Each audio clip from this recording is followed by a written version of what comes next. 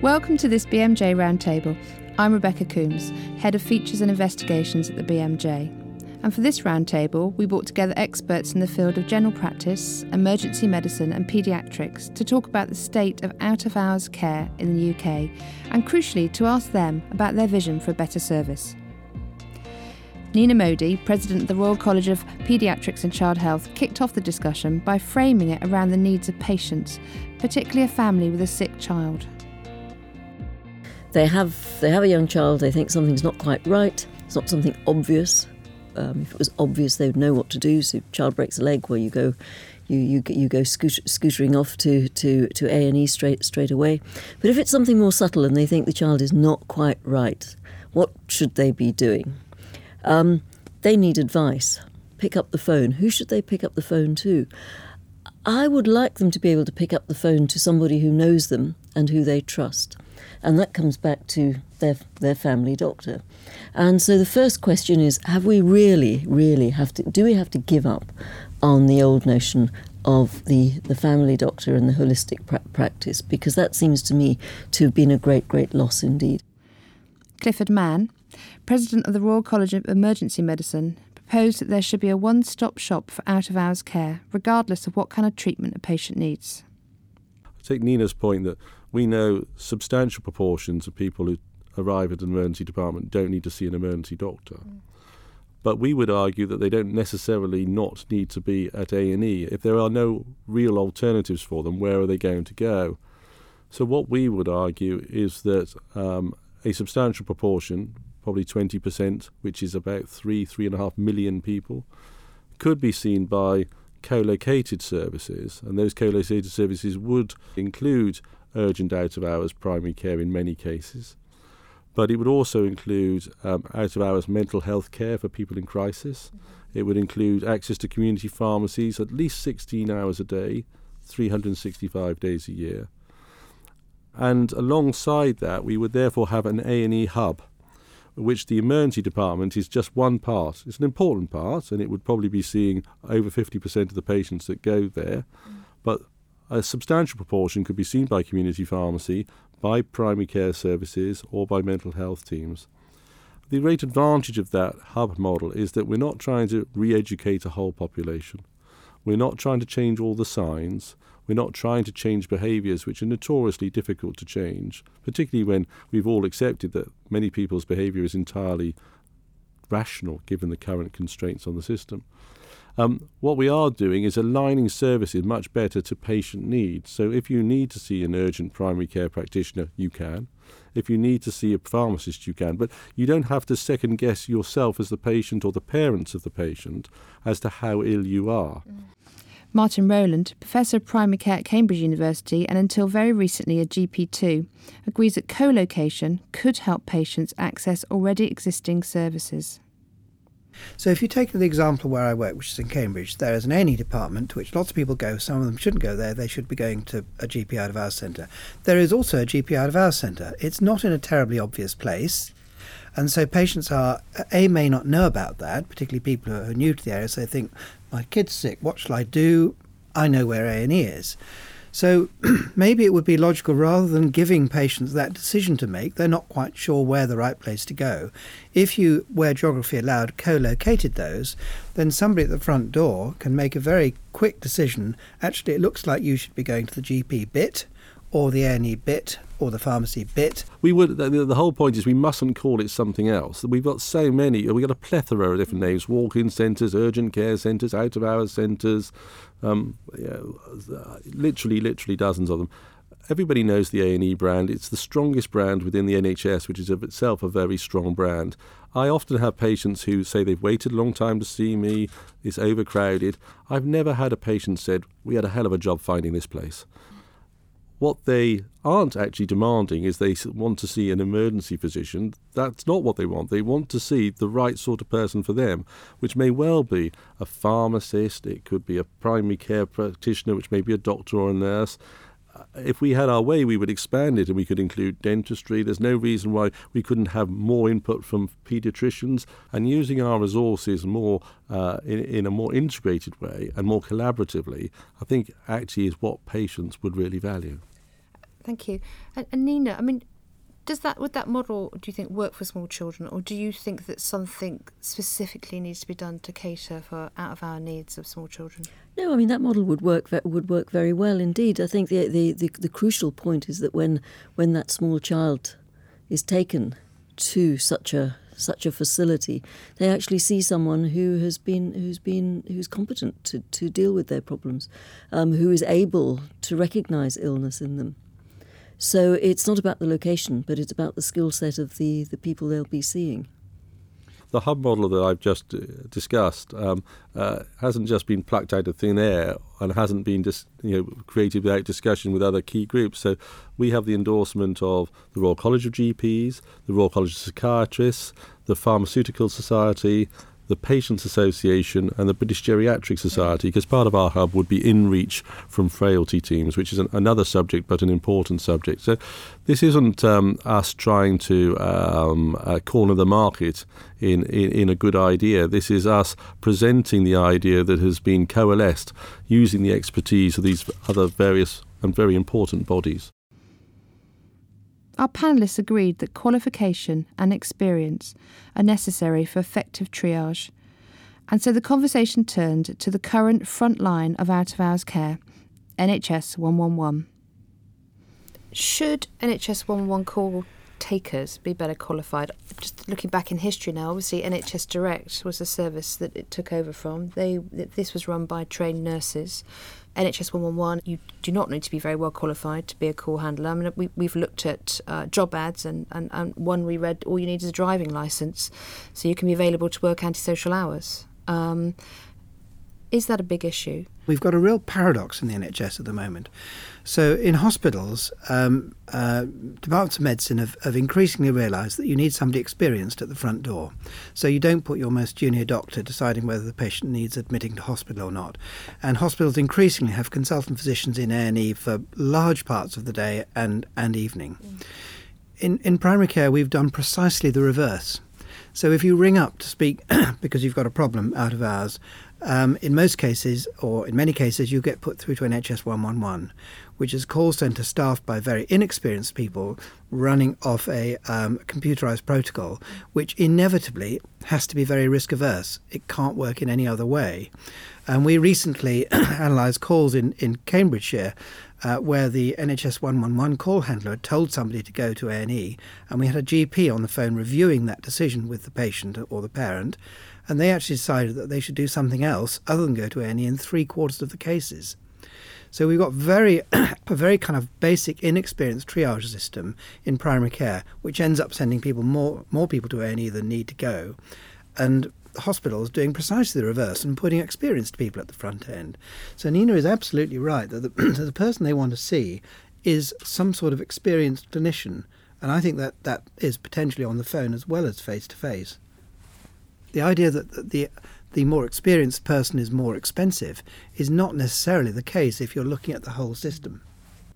Does anyone around this table know of any well-handled NHS 111 services that you would be happy to highlight? Yes, so I think this highlights the fact that the more direct clinician involvement in NHS 111, the more effective it is. So in Peterborough, they've done a lot of work, and they have an awful lot of GP input into the decision-making of NHS 111, and they have far lower conversion rates to recommended to where they recommend to the patient they should go to hospital, and also far lower rates in which ambulances are dispatched to collect the patient, with pretty compelling evidence that actually the outcomes are as good or better.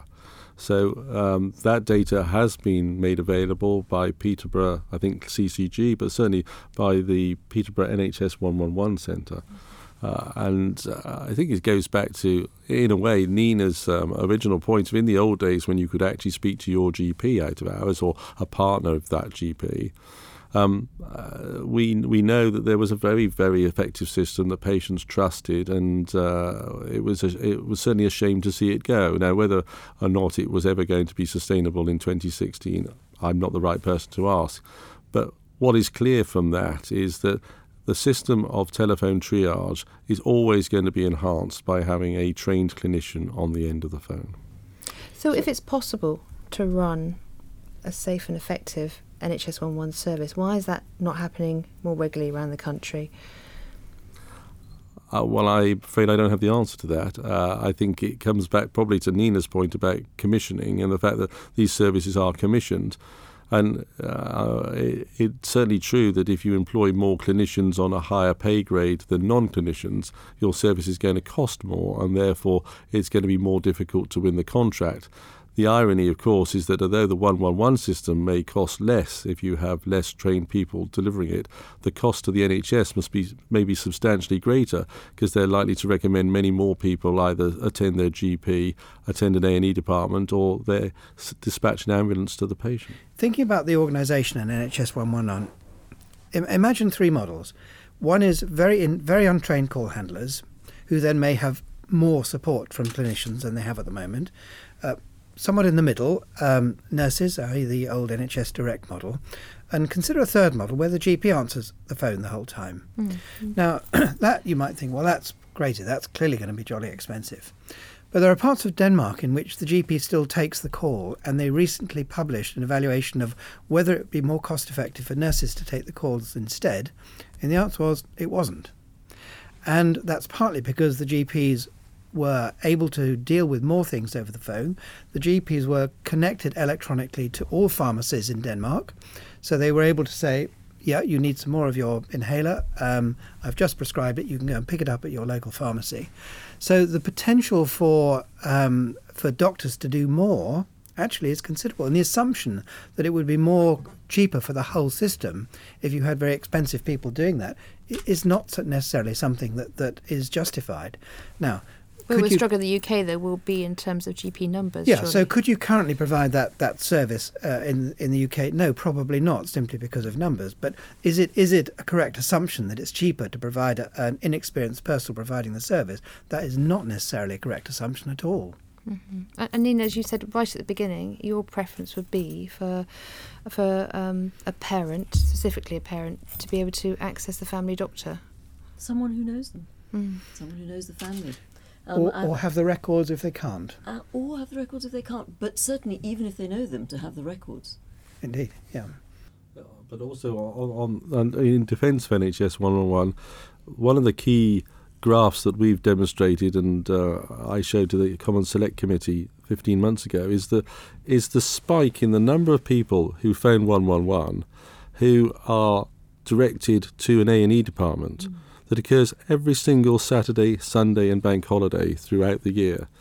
Now, NHS 111, the algorithm works on the basis that it's linked to a directory of services, and depending on what the system thinks is wrong with you or the risk that is associated with that, it will match you up with the service in the directory of services that best matches that need, assuming it's available. The problem at the weekend is they send so many people to A&E not because we are the most suitable service for this patient, but we're the only available service for this patient. And we've got to move away from this idea that people can provide services for their patients Monday to Friday, 8 to 6, without a credible plan for what happens to those patients who may need input from those teams when those teams aren't available. I'm not suggesting for a moment all services need to be 24/7, but if you haven't got a plan for what happens to your patient at 9 o'clock on a Friday evening, then really you haven't got a service, you've got a paid hobby. You go to work, you see interesting patients Monday to Friday, 8 till 6, but outside of those hours, you go to A&E. It's quite extraordinary how many people think that it would be inappropriate for patients to be seen by those A&E doctors at 3 o'clock on a Thursday afternoon, but are more than happy for them to be seen by an A&E doctor at 4 o'clock on a Saturday afternoon. And we need to move away from this peak and trough mentality in our service. We need to look not only at the hours that GPs work, but also how they're trained. The panel discussed the changing core skills doctors require to equip them to take on out-of-hours care. When it comes to ill health, there is a great place for old-fashioned systematic history taking, and this comes back again to the skill of the practitioner. The fundamentals of medical practice, which is take a history, do the examination, then do the investigations, and then put it all together, will never be superseded by technology. So I do come back to one of my original points, which is about making sure that the people who see sick children, who are the first point of call, are appropriately trained. Which I think brings us nicely to the role of GPs. And, you know, how much do things like not having enough GPs in out-of-hours duty and GPs not having enough sufficient training in out-of-hours care, and Neena, I know that's something you've got strong views on. And obviously the RCGP position is that GPs don't get enough training in out-of-hours care and that their training should be extended from 3 to 4 years. And in fact, what they originally advocated for was 5 years, but they were asked to reduce it to 4 years. I don't think the issue is training in out-of-hours care. The issue is training in the patients people see in out-of-hours and daytime care as well. So Neena's absolutely right. I think it's a strong case that all GPs should have training in paediatrics, and I think it's clearly inappropriate that only half of GPs in the country have been trained in paediatrics when a large part of their workload is going to be seeing children. So I think that is a real issue, and it's certainly not restricted to out-of-hours care. Is that a problem that can be rectified within the current training period? period? Because it just seems... Sorry, Rebecca, but I reject the premise that we have to look at solutions within the current funding constraints. I think we have to push back on that. Our health service is not adequately funded. And how easy would it be, Neena, to provide training paediatrics within all GP training schemes at the moment? How could that be achieved? Gosh, there's some very careful planning would have to be done there. But I mean, once again, I would say it's not beyond the wit of man or woman. At the moment, certainly within hospitals, we've probably got a mismatch in the way in which we deploy our junior staff. Could you expand on that bit? Well, so for example, I think we're all exactly on the same page about the importance of GPs being able to access paediatric training. But they don't need all of paediatric training. They don't need to be skilled in paediatric subspecialty skills. They need the sorts of skills that are going to serve them in good stead for being the first point of call for children. And they need to be able to recognise a sick child. No one can teach you from a textbook how to recognise a sick child. You've got to do that through apprenticeship and experience. So we need to be sure that the training that's offered is appropriate to the needs that they're going to have in the future. And that includes, at the other end of the spectrum, experience of managing children with long-term conditions. Oh, gosh, because they, of course, they will be seeing specialist paediatricians, but those families will also be seeing their GPs. Neena Modi mentioned the problems with funding. And it's not only the amount of cash available which is a problem, but the way in which it's allocated and spent. Martin Roland summarised the problems with commissioning. So one of the issues here comes back to commissioning, and the way that out-of-hours services are commissioned at the moment is that the provider offers a specification and the commissioner will naturally, I presume, take one that looks, if not cheapest, the most cost-effective, but with no discussion or no consideration of the impact on the rest of the system. So it's not a cost to the commissioner if more people pitch up in A&E. No. Now, if we were looking at a commissioning system that took more of the NHS in the round into account, so you're moving towards some form of capitated population budget where actually it matters to the commissioner if people go unnecessarily to A&E, it matters to the commissioner if they get unnecessarily admitted, then you don't just go for the cheapest service which may have insufficient people available to answer the phone, people waiting too long and then making the wrong decision. May I pick up on that point? I mean, I have to say I question whether or not commissioning is the appropriate model here. Indeed. Because, as you rightly say, commissioning requires that a contract specification is set out. And actually, with the best will in the world, medical care doesn't lend itself to the constraints of a delineation within the contract. So I'd have to say that I am not at all convinced that commissioning is the right approach to actually dealing with the delivery of healthcare. I appreciate that's a much wider issue than the one that we're discussing just now. What would you recommend in its place then? What solution might you have, Neena? Well, I think Martin put his finger on it. What we're really wanting is an out-of-hours service. And an out-of-hours service which is clinician-led and which therefore can be clinician-framed, clinician-developed. What's required for an out-of-hours service in one particular part of the country, for example, within the depths of urban London, is quite different from what's going to be required from an out-of-hours service in a remote and rural part of the country. Let the clinicians providing that service decide on the design of the service. Let them be appraised, evaluated on the outcomes for that service, which is what commissioning was originally intended to do. But you can cut through this purchaser-provider split, and I am not convinced that it is at all helpful. Cliff, thank you. Can I also add a sort of international comparison here? Because I think we spend a lot of time talking about if only we could stop patients going to A&E, all would be well. We need to understand that actually we have the third lowest per capita use of A&E departments in England when measured against 15 other developed countries by the Commonwealth Fund. And we're almost at the bottom. There's a couple of countries that are marginally better than us, but countries as populous, as wealthy, and spend as much on much more of their GDP on health than we do, such as France and Austria and Sweden, all have higher rates of attendances to their emergency departments than we do, and so the marginal benefit, if you like, from trying to reduce the number that come to our departments is likely to be substantially lower than many other European and indeed North American countries. And I think that one of the things we have to face up to is that the reason that the system is so stretched is not that we have too many patients, but we have too few clinicians.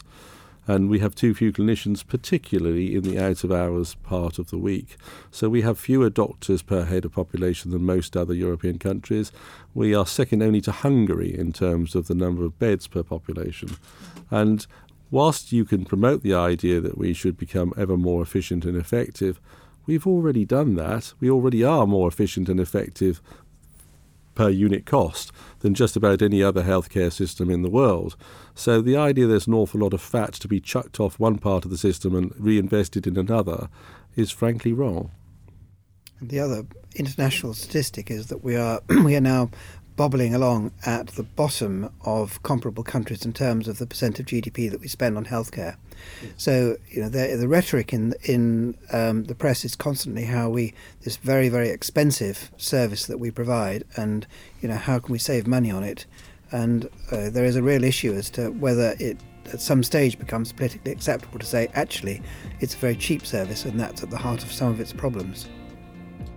You've been listening to Neena Modi, Clifford Mann and Martin Roland talk about out-of-hours care in the NHS. If you want to add your voice to the debate, send us a rapid response, the best of which we publish as letters to the editor. Thanks for listening.